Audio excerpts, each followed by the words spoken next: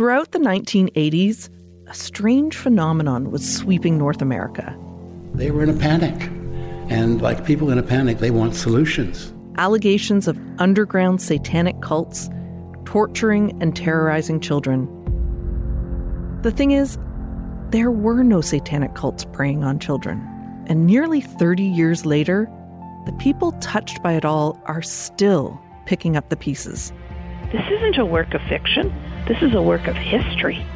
Satanic Panic, available now. This is a CBC podcast.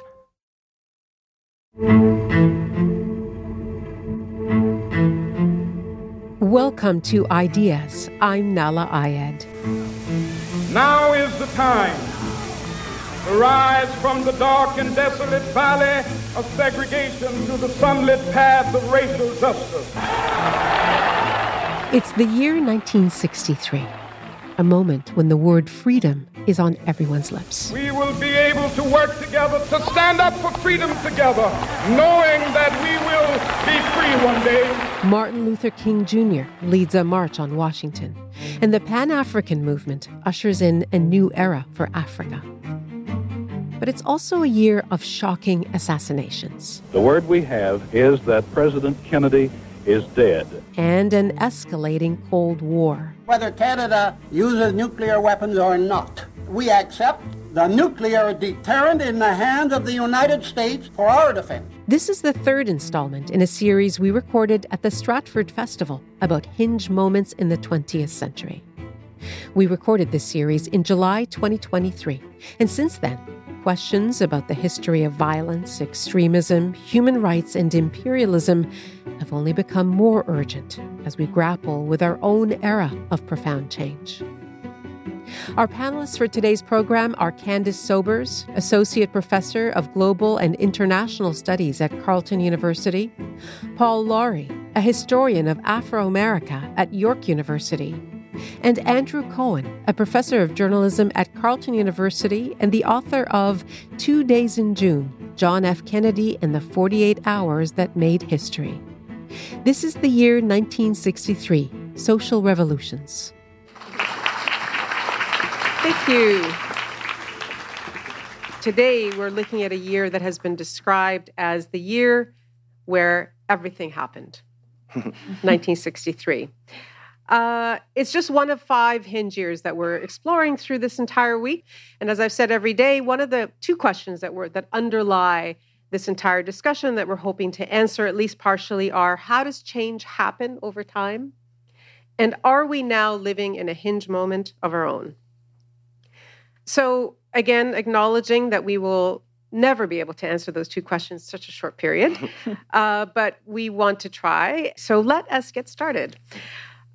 When you think about, all 3 of you, the year 1963 and the period around it, can you paint a picture, a small vignette that kind of encapsulates the moment for you that can take us there? And I'd like to start with you, Candace, and then Paul, and then Andrew.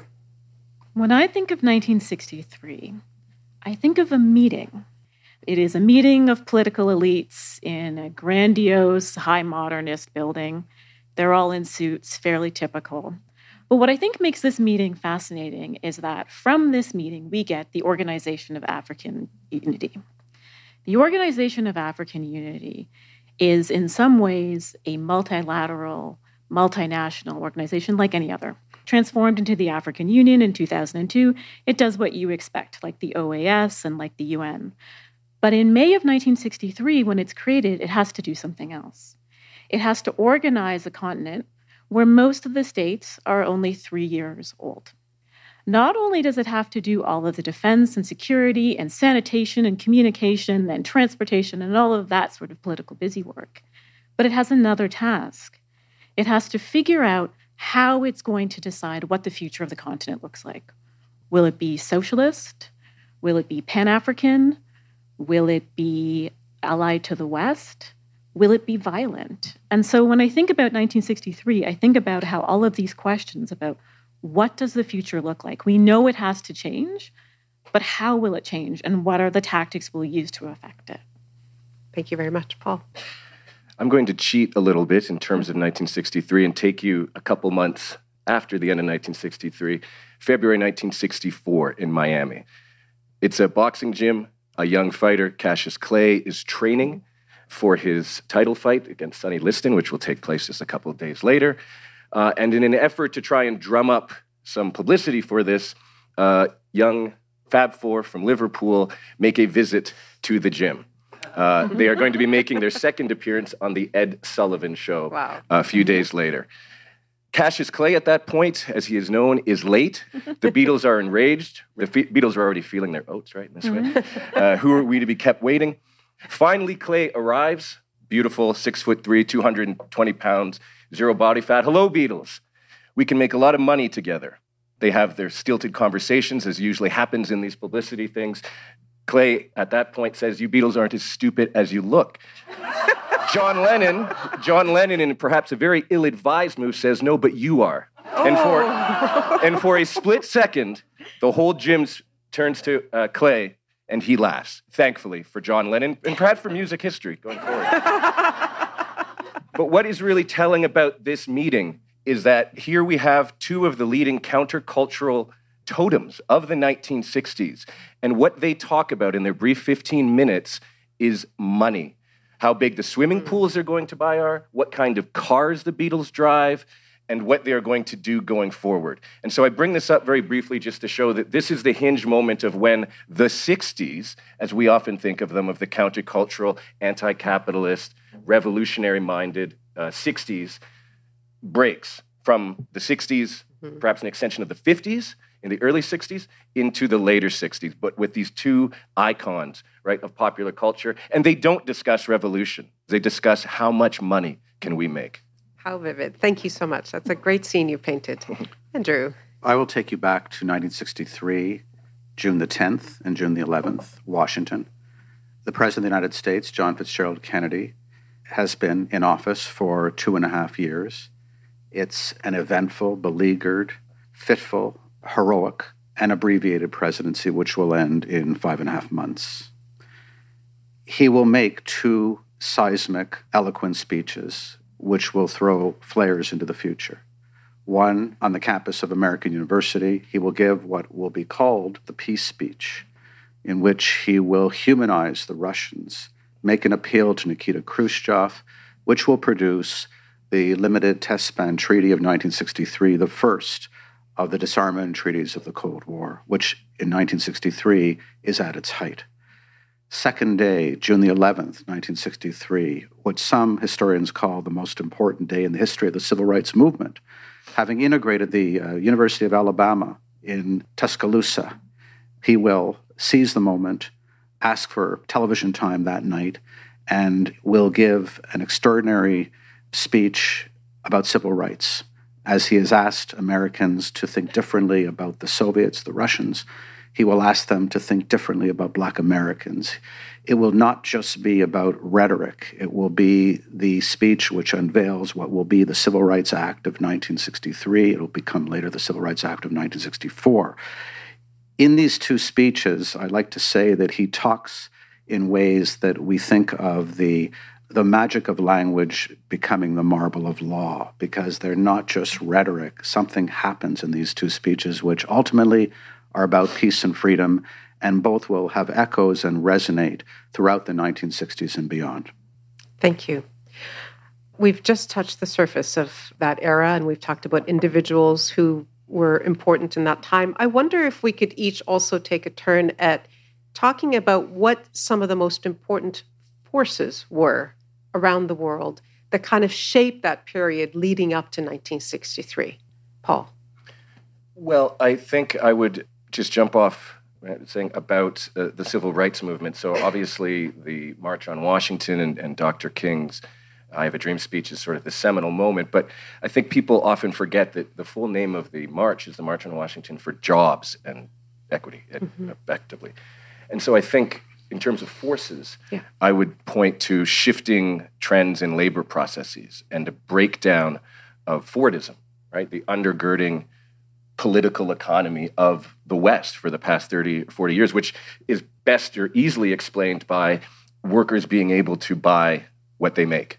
I think the beginning of that breakdown, the push for automation, the push for mass production, and the changing nature of work, and the beginning of precarious work that we now see now. And people often opine we don't make things in this country anymore, right? This is sort of a line that people have, and so foregrounding the civil rights aspect of it, but not forgetting the socioeconomic basis of that. And of course, African Americans, people of color, these are workers who are disproportionately affected by these shifts, right? They are the last hired and first fired, as the saying goes. And so that's one of the shifting labor processes that I think about. Absolutely.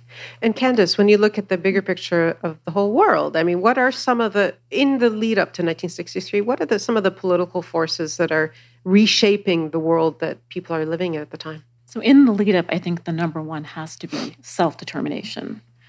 When the UN is founded, there are about 50 states, and by 1963, there are 113. So states are an imperfect metric of self-determination and liberation. States are often problematic in and of themselves, but they are a useful indicator that something is going on. And what we see right from the end of World War II, and especially ratcheting up in the 1960s, is a drive for the end of colonization and for self-determination. Particularly in the African continent, 1960 is the year of Africa. 17 different states gain their independence. Some of these processes are extremely violent. Some of them are negotiated, and it goes quite calmly. But throughout the world, you really see a drive for people to articulate their own vision of what their liberation should look like. And I think probably reflecting that, then the second trend would be towards revolution. We're a little bit early. I think we're not quite at the counterculture moment that Paul mentioned earlier, but it's coming. The word revolution is starting to circulate. You can read it in documents, and you can see how these documents find their ways into classrooms, into discussion groups, into struggle groups, in Toronto, probably even in Stratford. How widely? Very widely, actually. This is something I found very surprising in the archives, as you go and you see a reference to the wretched of the earth, or a reference to Ho Chi Minh. And so these are conversations that are really happening, and people are taking them very seriously. If I had one more, I think about the transition from empire to nation state. So we tend to think that this is a linear transition. First you're an empire, and of course after 1919, several empires collapsed, and then you become a nation state. But what we realize is that these actually coexist for quite a long time. Sometimes they coexist in one unit, like Great Britain, but they coexist. The Portuguese Empire does not collapse until 1974. So these struggles are ongoing, and of course, they're all happening at the height of the Cold War. Yeah, great segue. So revolution, if we want to bring it back to Canada, there's something happening in Quebec called the Révolution Tranquille. And by 1963, it is being led by people like René Lévesque, who will take revolution and change to a higher level when he leaves the Liberal Party and founds the Parti Québécois and takes power in 1976, which is a lot later. But revolution is in the air. It's a frothy time. But going back to the United States and the forces that lead to what is happening in 1963, well, the civil rights movement has been percolating for over a generation, but slowly. Having abolished slavery in 1865, it's replaced by a century of segregation, which lasts right up to the middle of the 1960s. And so Brown versus Board of Education in 1954, and Little Rock, the integration of the school there by Eisenhower in 1957, and a very modest civil rights bill around the same time. Freedom Riders in 1960, 1961. But things really begin to gain purchase in 1963, particularly with the Children's Crusade in Birmingham, Alabama. And one cannot underestimate the power of the images out of Birmingham, Alabama. There will be people here who will remember them. High-pressure hoses turned on kids, mini tanks that are prowling the streets of Birmingham. When President Kennedy, who was late to the civil rights movement, sees this, he's absolutely revolted. When he reads Dr. King's letter from a Birmingham jail, he understands for the first time the moral question that is faced in the United States here. And that speech I referred to earlier uses the word morality 3 times or 4 times in a 12-minute address. So that's what is happening there. And as America somersaults into the 1960s, I think it does begin in 63. I think the 60s begin in 1963. That is one front. The other, of course, is nuclear arms. That has been percolating Well, the Cold War is 18 years old. It had begun in 1945. The Americans, for several years, have a monopoly on nuclear arms. That ends, they dropped 2 bombs on Japan. That ends the Second World War. It takes the Soviets about 8 years. But by the late 1960s, both of them are testing bombs all the time. In one period in 1961, the Soviets will test 50 bombs in 60 days. On October 29th, they'll explode a bomb that is 2,500 times the power of Hiroshima, the Tsar Bomb, which is so shocking in Washington that they have to think about what will happen thereafter. So the Cold War and all of that produces this tilt, this pivot in 1963. Yeah. What I'd love to hear from all three of you, even briefly, is how you see or understand kind of this interplay between the three histories that have sort of been percolating in this last bit of the conversation: the civil rights movement, the struggle for decolonization, and the Cold War. Candace, maybe starting with you, what does that look like to you when we look back to that era? They are completely intertwined. And the first thing about the Cold War is that in some ways it wasn't cold, right? The Cold War was extremely hot as long as you were not in the United States, the Soviet Union, and quite possibly Berlin. Yeah. Most of the battles that were fought in the so-called Third World. So for most people around the world, this is a very violent period of time.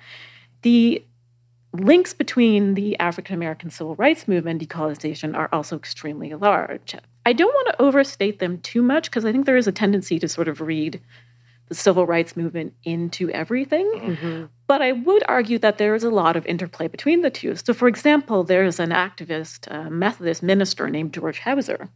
He was one of the founders of the Congress on Racial Equality. So a very prominent civil rights organization. He's white, very prominent organization in the United States.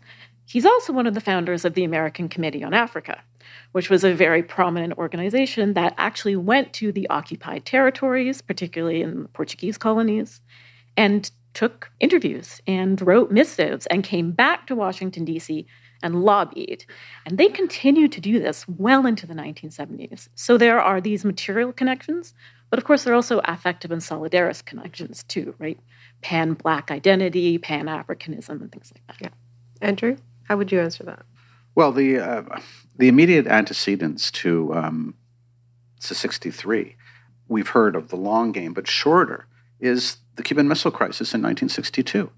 This is the most harrowing confrontation of the Cold War. It scars Kennedy and his antagonist in Moscow, Nikita Khrushchev. They both understand how close it came, and today we know how it came closer than we thought. We archival research, and we learned things later on that suggested that there easily could have been a rogue battlefield commander or in a submarine, a skipper could have started this. So that shakes them, and they realize by the winter and the spring of 1963, when they establish a diplomatic back channel, they bring in the Pope, they realize they have to change the channel, and both parties are willing to do it, and they do. After this, after the peace speech and the signing of the Limited Nuclear Test Ban Treaty, Kennedy, particularly with Khrushchev, envisions a whole protocol of peace that would see the two countries cooperating in space, doing things together at the UN. That all ends with the death of Kennedy and the deposing of Nikita Khrushchev. Before he's killed, how is that received by the American public, the idea that, peace with Russia? Interestingly enough, when you look at the reaction of the peace speech, it's not overwhelming. The more mail was coming to the White House on a railroad freight strike. And the full impact of what was going on did not sink in immediately, but Congress embraces the treaty because it has to be ratified by the Senate. The Senate embraces it. The Joint Chiefs of Staff aren't happy, but they're never happy when you talk too much about peace. And Kennedy heroically faces them down in the Cuban Missile Crisis. General LeMay, who was scary, was Dr. Strangelove. The other thing, if I just may say, antecedent, and it happens just within 3 weeks of the Cuban Missile Crisis, but it's washed off the front pages by the Cuban Missile Crisis, is the integration of the University of Mississippi at Oxford. It doesn't go well. It ignites a 35-hour riot, and 3 people are killed, including a French journalist, and there are hundreds injured, and the Kennedys realize how hard integrating these institutions is going to be, which is why when it comes to facing down George Wallace in the schoolhouse door, which is an extraordinary story, and allowing the two young black students to enter that institution, that goes far differently because the Kennedys are prepared for it. And if it means mobilizing the National Guard and bringing the full weight of the federal government down upon the pugilistic, very narrow-minded and difficult George Wallace, they'll do it. Yeah. And so those are the two antecedents that precede what will happen in June. Paul, the idea of freedom was central to many of these political shifts and social revolutions that were going on at the time. What do you think freedom meant in 1963 itself?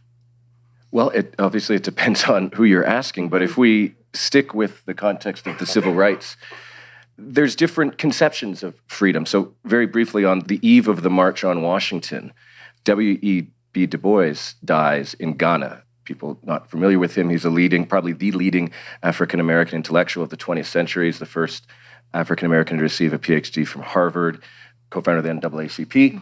And he lived quite a long life, so I'm not going to detail all of it, but he dies at quite a senior age in Ghana, where he had been living in exile for his allegedly communist viewpoints.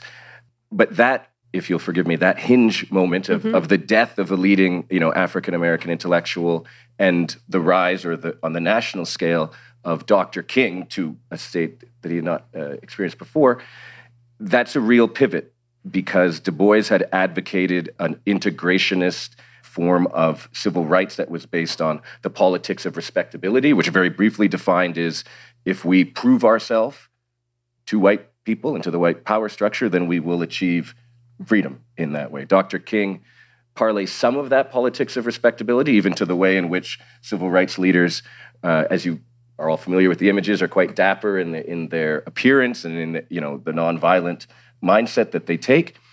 But then we also see the rise, to bring it back to now Muhammad Ali, we also see the rise of a new form of freedom, right? That freedom is not to be asked for, freedom is to be taken through agencies such as the Nation of Islam, which Ali allies himself, Malcolm X, of course, who is a pivotal figure in this Pan-Africanist anti-colonial struggle. So freedom in the civil rights context is changing. It's not something that is going to be gained through respectability. It's not something that's necessarily going to be gained through asking or for civil rights. It's going to be taken by any means necessary. Candice, can you pick up from that and your conception of what freedom meant in 1963? Sure. Again, it's the same. It depends on who you talk to. And it's actually, in some ways, analytically problematic to talk about Africa, because you have an enormous continent with 50-odd states, more than 80 ethnicities. So I am generalizing. But I think you're actually seeing a similar type of dynamic where there are questions about what freedom is going to mean. So what is non-negotiable is political independence and self-determination. The people who are leading these states at the time, they don't think that this is the end of the road. You don't become an independent state and then all your problems are over.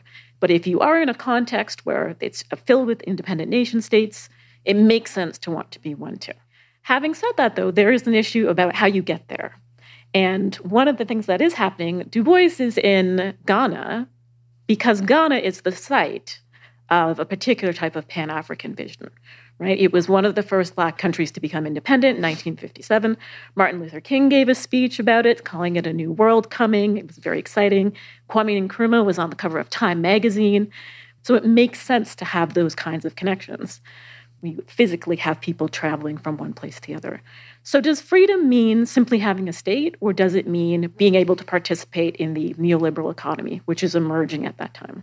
And what do we do with all our brothers and sister states that are still under colonial oppression? Can we be free by ourselves if there's still South Africa, if there's still Portuguese West Africa? And that's a serious debate that goes on, and it actually remains unresolved. I want to linger a little bit more on. Did you want to add something, Yes. Andrew? Okay. Can I just talk about freedom? Yes, sure. Perhaps we can move freedom beyond a race. If you're Betty Friedan and you live in an 11-room house on the Hudson, but you feel male tyranny, you want freedom from that, so she publishes The Feminine Mystique, which changes the discussion. If you're Michael Harrington, a sociologist, and who talks about hunger, you'll write The Other American, you want to be free of hunger. If you're Rachel Carson and you want freedom from insecticides and pesticides, which are filling the atmosphere, you write Silent Spring, which she does. And they're all around this time. If you're James Baldwin, to bring it back to race, you write The Fire Next Time. And it's a frothy intellectual environment, but freedom is at the core of all the things we're talking about. Yeah. But maybe since you raised Betty Friedan, maybe Candace, you could talk about how that revolution, the beginning of a revolution in women's rights, kind of intersects with what's happening, with what we've been talking about, the other social revolutions that are taking place. Betty Friedan actually gets a lot of stick now from younger feminist scholars because of her privilege. Her privilege, right? But I always say to my students, this is who she was and these are the people she knew.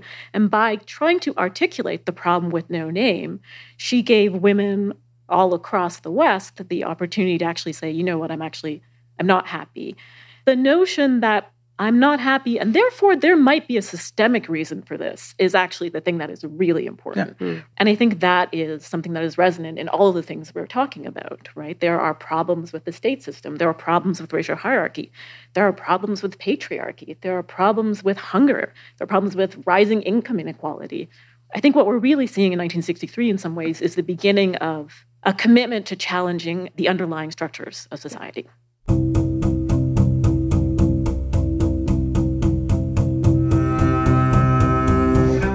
On Ideas, you're listening to the year 1963, Social Revolutions.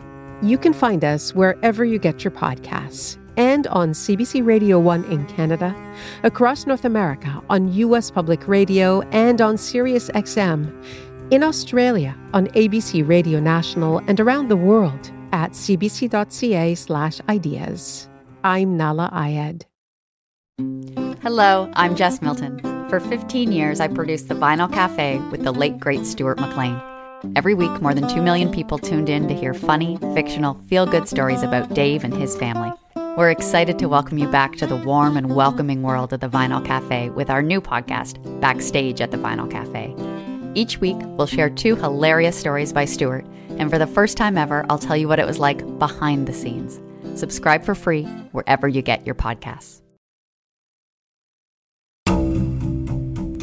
A new era dawns for Africa. The war heats up in Vietnam, and there's a world-shaking political assassination. Vice President Johnson took the oath of office as 36th President of the United States in the forward compartment of the plane which bore Mr. Kennedy's body back to Washington. And on August 28, 1963, more than 250,000 people joined the March on Washington for Jobs and Freedom. I have a dream that one day right there in Alabama, little black boys and black girls will be able to join hands with little white boys and white girls as sisters and brothers. I have a dream today. This is the year 1963, Social Revolutions. Candace Sobers, Paul Laurie, and Andrew Cohen in conversation at the Stratford Festival about a hinge moment in history, a year whose aftershocks still shape our world today. Back now to the March on Washington. I really feel like, no matter how much we talk about that today, we will not be able to give that event its due. I want to talk just about the enormity of that day, Paul, in 1963. And also, as you said, maybe if you could build on the idea of how, labor and workers' rights played into that gathering. Could you just expand on that a bit? Yeah, well, as I mentioned, the civil rights movement is at a transitional phase where it's moving out of its southern context. It's less about lobbying to have rights instituted, and it's more now, as it moves to a more northern urban context, about political economy and about labor. So I think what's really important is that this also represents a change in King and his leadership's attitude. We haven't talked, obviously, about the Vietnam War, of which the leadership around King is starting to take a much more pointed interest in terms of broader systemic notions of inequality in this way. When Dr. King is assassinated a number of years later, he's in Memphis to support sanitation workers on their strike against unjust wages paid by the city. So while 1963 and the March on Washington sort of is put as this sort of high watermark of the civil rights movement, it is also, I think, signaling a change from the more rights-based legislation and towards one that's more based on political economy. As Malcolm X says, I'm paraphrasing, of course, but what is the point of being admitted to a restaurant if you don't have money to buy a sandwich? Mm-hmm. right? And this is something I think that people like Malcolm are ahead of Dr. King on in many ways. But as his life draws to a close, he is much more interested in issues of labor, of class, of imperialism. Candace. If I could add something in. If I'm remembering this correctly, to go back to gender, there are no women originally listed to speak at the March on Washington. No. And only after they sort of realized that they've made the mistake, I believe Mahalia Jackson is asked to sing and speak. So I think that is something important to think about gender, is that when we talk about these revolutionary movements, often gender is secondary to the wider cause, right? So that's, I think, something to keep in mind, is that we talk about the movements are almost always male-led. Right, and the women's issue will be dealt with later on. And what the third wave feminist movement is saying is, well, actually, this issue is systemic and it's part of every other issue, and you simply can't subjugate one to the other. Of course, though, if you want anything done, you have to ask a woman. It is a woman. It is Mahalia Jackson, I believe, who famously, as Dr. King is working through his prepared remarks, screams out from the crowd, "Tell him about your dream, Martin." Yes, it's true. And he switches. And the speech that we all now know as being so iconic is essentially improvised. There's a version of a speech he had given a few weeks before in Detroit, but of course it's a woman who is at the forefront of getting a man back on track, and he throws away his script, and history is made. And take us to church, Martin. Yes, take us to church. There was a woman on the. There was a woman who was supposed to speak. She was there for the wrong reasons. Her name was Myrlie Evers. She's alive today. She is the widow of Medgar Wiley Evers, who was assassinated. The third epical event of June 11th, 12th, 1963 is the assassination of Medgar Evers. She is on, I talked to her about it, and she was on the program, but she, believe it or not, missed her plane in Boston and couldn't get to Washington. It would have been enormous pressure on a very young woman, shattered by the death of her husband, the violent death of her husband on the steps of their house in Jackson, Mississippi, only then 2 months earlier. But she was supposed to speak. But even in the absence of that voice, that day took the country into a whole new realm. Can you talk a little bit more, Andrew, about how the rest of society responded to this incredible gathering on Washington? Well, Black America is moved and sees finally voices, and of course, Dr. King's luminous rhetoric is immediately recognized. In fact, JFK is watching in the White House and said, "Oh my God, I didn't know what a wonderful speaker he is." And he invites all of them back to the White House, the leadership. And he and Dr. King, having had a strained relationship, then have a very good relationship until JFK's death. But while we talk in very nostalgic and evocative terms about Dr. King, white America isn't entirely there. The Democratic Party is worried about a white backlash. They don't know how this is going to go. Kennedy feels he has to do this. He asks, what is the presidency for if it isn't to do something like this? But it isn't an America immediately grasping Dr. King and saying, what a wonderful thing. Yes, the liberal, the intelligentsia, everybody's there. But it takes time. And it will take Lyndon Johnson's extraordinary legislative capacity to push this through Congress, and the bill will pass and be signed in July of 1964. On the other hand, I'm interested in hearing from either of you, too, about how much stock did people of African descent in the United States put in Kennedy's intentions and the government's ability to actually improve their lot in life? Paul? Well, there's reasons for skepticism. Let me put it that way. There's a history there, to put it bluntly, about the motives of the government. But it must be said that, and one obviously can't, as Candace was saying, can't generalize. Afro-America is a radically diverse entity. But I do think that it is very key that you have in the Kennedy administration an activist state as it relates to civil rights.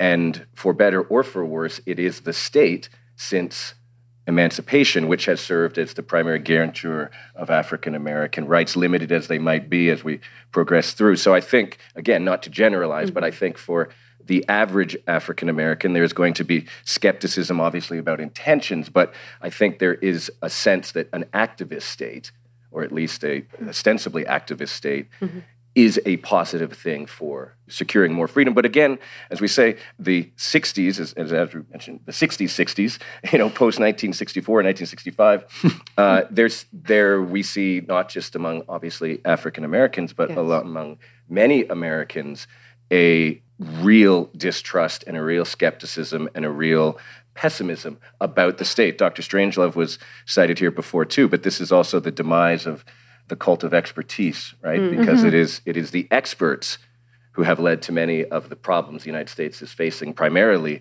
the quagmire in Vietnam. Yeah. So I think there's a general skepticism about. But that's not evident in 63. That unwinds later in the 60s. Yeah, absolutely. Just to finish off this little bit about the U.S. before moving on to other areas is, of course, in November, there's the assassination of Kennedy. And I want to just talk very broadly about what you think, Andrew, maybe to begin with, are the most important consequences socially in that era of that day. The assassination of JFK is cataclysmic in America for reasons more so now, in a sense, that we knew then. It wasn't just the end of Camelot, which was never a term applied to the Kennedy presidency during the Kennedy presidency. It was concocted by Jackie after. Brilliantly, by the way, as a piece of social reengineering. But it was an extraordinary time. It was, JFK was, in a sense, the captain of cool. There had been nobody in the White House like them since Teddy Roosevelt. They're changing everything from Air Force One to the White House pool to the look of Pennsylvania Avenue, hiring a young sociologist named Daniel Patrick Moynihan to reimagine, later Senator Moynihan. So that in itself would be jarring for a nation. It's the fourth assassination of an American president. But two things happen. It is, in a sense, the beginning of the opening. It really is Medgar in June. But the assassination of John F. Kennedy in November of 63 is the opening of what I call a grim, long season of assassination in America, which will continue for almost a decade and will take the lives of people we've discussed here today: Martin Luther King, Malcolm X, Robert Kennedy, and others. And on both sides of the spectrum, George Lincoln Rockwell, who was a Nazi, George Wallace, who was not killed but was wounded, the last of this arc of assassination. So it will do that. The second is it will deepen and accentuate the proclivity in America for conspiracy theory. Now, this didn't begin in November. There were lots of discussions about, from going back to Lincoln's assassination, was Booth the assassin? Was there somebody else involved? The bombing of Pearl Harbor in 1941. I know historians today who insist to me that Roosevelt knew about the bombing of Pearl Harbor. But it is given new life and new energy in 1963, and you could look almost in a direct line from the conspiracy theory that arises from them, the level of disinformation, and sadly, a product named Robert F. Kennedy Jr., the nephew of John F. Kennedy, who's now gone all in on this, so much so that his siblings have just about disowned him. Literally. But you could begin and draw a line from then to now. Some awkward family dinners at Hannah's. My understanding is there aren't many dinners in America. Of course, I want to hear from all of you about how that spate of assassinations that follows affects not just the civil rights movement, but just the entire atmosphere in the United States. But just lingering on the Kennedy assassination itself, what else can you say, Candace, about the ramifications, the immediate ramifications politically in the country? Well, the immediate ramifications, of course, that Lyndon Johnson, who nobody expected to ever become president, becomes president. Johnson was shut out of the Kennedy administration. He was not one of the best and the brightest. He was basically there to win the South and for his congressional skills. And all of a sudden, this person is thrust into this position. Mm-hmm. I think that is really challenging. I know, for example, that when Kennedy was assassinated, someone who was very upset was Fidel Castro. Castro was horrified. It's not that they got on, but they sort of understood each other. They had come to a peace. And it's interesting, when you were talking about the Cuban Missile Crisis earlier, I was remembering that the one person who's not involved in any of the negotiations at the end is Castro. Is Castro completely shut out. Completely shut out. Nobody asks his opinion, and he's bitter about that till the day he dies. Yeah. So Castro's very upset. Obviously, this is a terrible thing, But also, he doesn't know what's going to come next. Right? Who is this Johnson character? What is the Cold War going to be like? So there was a moment where people seemed to think they understood how the Cold War was going to develop, and then that is shattered. But in terms of assassinations, I actually take it back a bit further, and I think about Patrice Lumumba. Patrice Lumumba was the first president of the it's gone through so many names. What became Zaire, now the Democratic Republic of Congo. And this was a very big deal. They received their independence in 1960. And by January 1961, Lumumba is dead. He is killed by a combination of secessionist mercenaries, the CIA, and the Belgian colonial authorities. And that really signaled to the world that if you try to upset the order, there will be violence. Right? The state will be comfortable using violence against you. And that's part of the reason why people like Fanon would later on say, well, I guess we have to use violence as well. Right? This is the state of the terrain that we're operating on. Yeah. I'm glad you brought up the international context, because I do want to hear also what happens to Soviet Union. Kennedy's just humanized Russians, and now he's gone. How does that affect that situation? And it's the end of Khrushchev. He no longer has, the party loses confidence in him, the Politburo loses confidence, and he is ousted in 1964. Nella, we haven't talked about Vietnam at all. And we're just about to. Oh, okay. But that's a critical consequence of Kennedy's assassination. And it may not be what, my sense is, it may not be what people think it is. People think that it would have continued the way it was. I would offer another point of view that, in fact, Kennedy's death really gave life to the Vietnam War, that he would have withdrawn from Vietnam, that he, while he was surrounded by McNamara and Rusk and the Bundy brothers and others who were all in, hawks in Vietnam, he himself showed in the Cuban Missile Crisis no compunction, no hesitation about challenging all his advisors, a confidence that Lyndon Johnson, who always said, I didn't go to Harvard, which he didn't, never had, and was in thrall to them. So Vietnam, which is then 16,000 American advisors, they weren't advisors, they were combatants, and they were dying by the fall of 1963.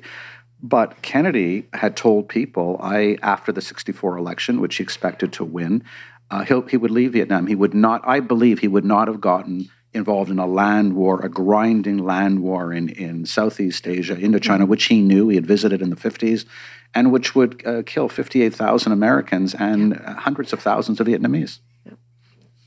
Yeah, I mean, we're trying to cover the enormity of the Vietnam War in 10 seconds. 4 minutes. But just to follow up on what Andrew's, I mean, it's seismic in terms of its cultural and social, coming back to it ties into much of what we've been talking about.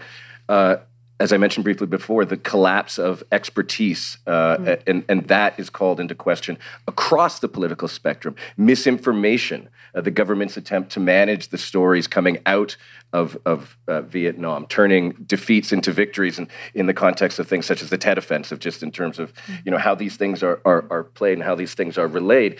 The role of the media in terms of attempting to show what is happening in Vietnam and the ban on, being able to show war dead on TV and everything. So I think all of what we're living in now in terms of our societal questions and skepticisms of expertise and authority, misinformation, a polarization of political, debate, all of this is crystallized in Vietnam. The war itself, obviously, but obviously it's persecution on the domestic front as well. So I think you can't, as Andrew said, you can't downplay its significance in that way. And what, I mean, as historians, we want to be somewhat aware of what ifs, but if Kennedy had not been assassinated, right, how that would have gone, Paul, staying with you for just a moment, back to sort of the later years in the 60s, what happens in light of all those assassinations? Malcolm X, 65, Martin Luther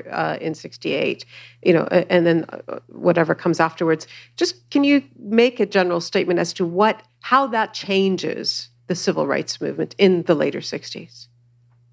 Well, there's a perverse notion of possibility that is born out of these succession of assassinations.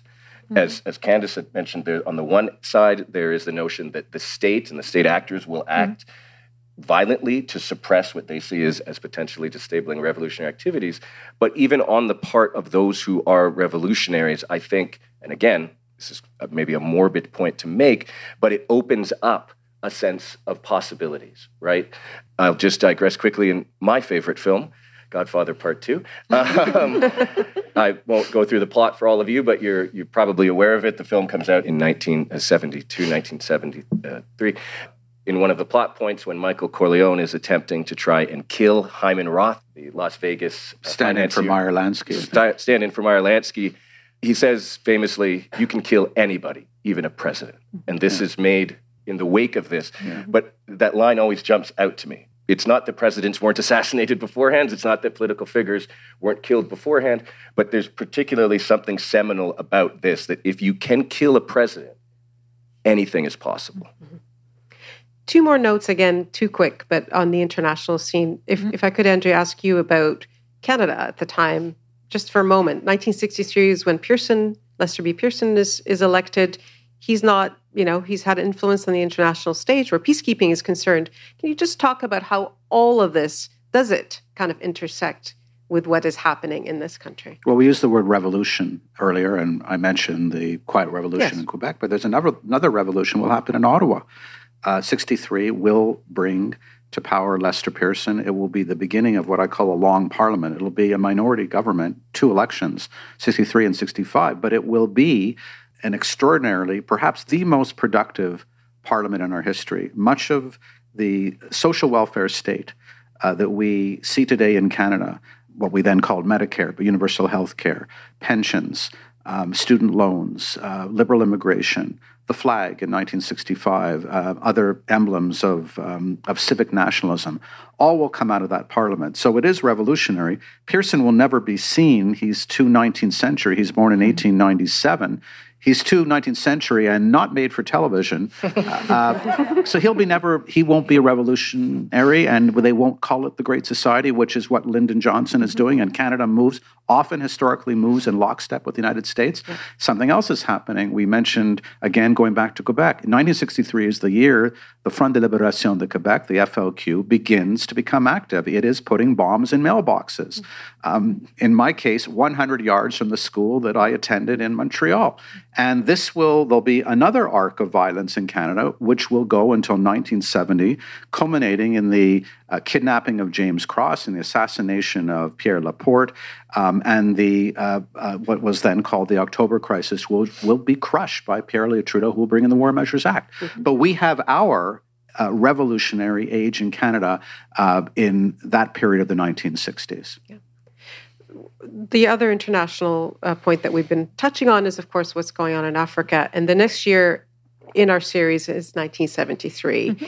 And it's a time when dictators are, having a moment. There's Idi Amin in Uganda, Augusto Pinochet in Chile. So in many countries, freedom from colonial rule doesn't actually necessarily mean freedom from repression. So again, in a nutshell, what would you say went wrong, Candace? Oh, boy. In a nutshell? Got a minute? Okay. Diagnose the thing. A couple of things. One is the intervention of the superpowers, right? They pump money and arms into different countries. There is an argument made that certain types of revolutionary programs lend themselves to more authoritarian rule. So they sort of just go hand in hand. I'm not entirely sure that I buy that. There is another argument made, particularly in the African case, that if you can Africanize something, you can make it legitimate. So here I'm thinking in particular of Mobutu Sese Seko, right? Joseph Désiré Mobutu, going back to the Congo, takes over the Congo in a coup, backed by the United States and CIA, and then proceeds to Africanize it. Well, what he really does is he introduces a few sort of notional changes. He insists that women wear traditional gear. And then he says that that is justification for anything he wants to do, right? This is a traditional African way of governing. This is not a traditional way of doing anything, right? But it works in a context where Black Power, revolution, Africanization, Vietnamization, where all of these sort of indigenous identity movements are in the ascendance. Yeah. That works, but he's only in power because of the intervention of the superpowers. I think that's part of it. Is it possible to make a general statement as we move into the 70s about the fact that, all this promise about freedom and new notions of freedom is pretty much dissipated by the 70s? Is that a fair statement, do you think, Paul? again, I think there is still a revolutionary impulse that is alive in the 70s, but I do think that it is not coincidental that, what we see as the height of the civil rights movement or of second wave feminism or other, we haven't talked about gay liberation, which also, comes of age in the late 1960s. Mm-hmm. But I think all of that takes place at a time of great economic prosperity. And so one doesn't want to be entirely cynical, but I think when the hard realities of, as I briefly mentioned at the beginning, of a collapsing political economy of Fordism and the outsourcing of jobs and automation and all of these things, I think the revolutionary impulse is somewhat dulled when people are faced with these, and as we go into the 70s, of course, rising inflation, the gas crisis, all of these issues.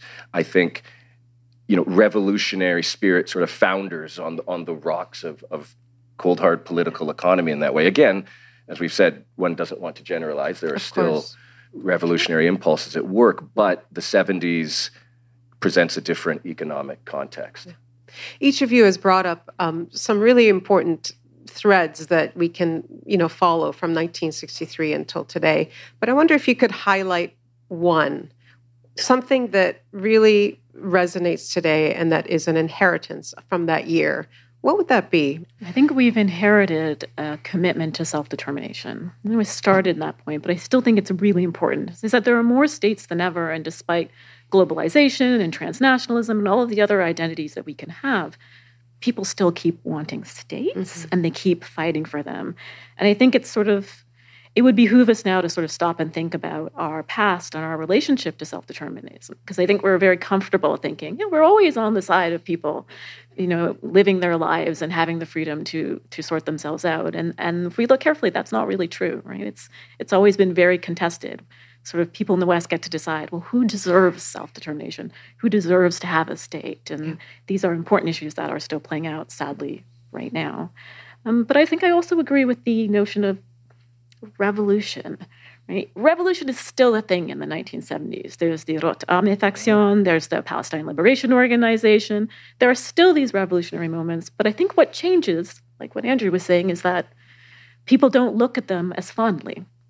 All of the hijackings and things like that, those are problems. They are not sort of acts of revolutionary solidarity. Those are problems that need to be fixed with more security and more police. So there is that shift. And they're violent. And they're violent. And there's still, people are still fighting, but I think the general public is less amenable. Paul, if I can ask you a specific question, is it fair to say that there's a line to be drawn from those uprisings in the 1960s to Black Lives Matter protests that have been with us for the last few years?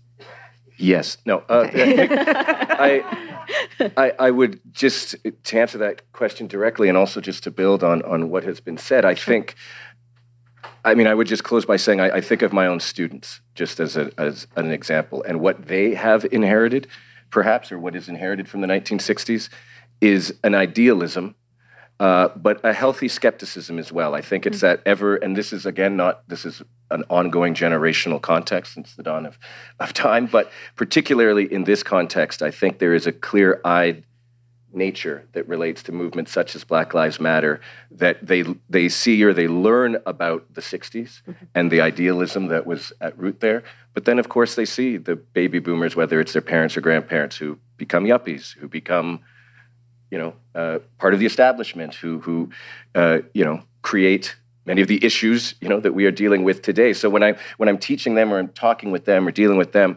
I never want to encourage cynicism, because I think that is monstrous for an educator to do.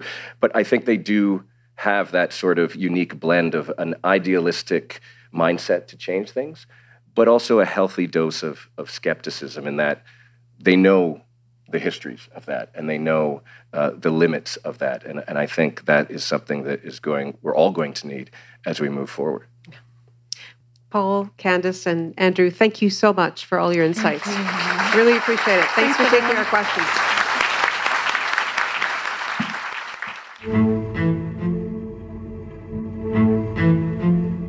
On Ideas, you've been listening to the year 1963, Social Revolutions. It's the third in our series about Hinge Years in the 20th Century, a collaboration with the Stratford Festival in Ontario. On today's program, our panelists were Candace Sobers, Paul Laurie, and Andrew Cohen. Coming up next, part 4 of our series, the year 1973, The Dictators. This series was produced by Philip Coulter and Pauline Holdsworth, with production assistance from Annie Bender. We recorded this series in July 2023. Our web producer is Lisa Ayuso. Technical production, Danielle Duval. Our acting senior producer is Lisa Godfrey. The executive producer of Ideas is Greg Kelly, and I'm Nala Ayed.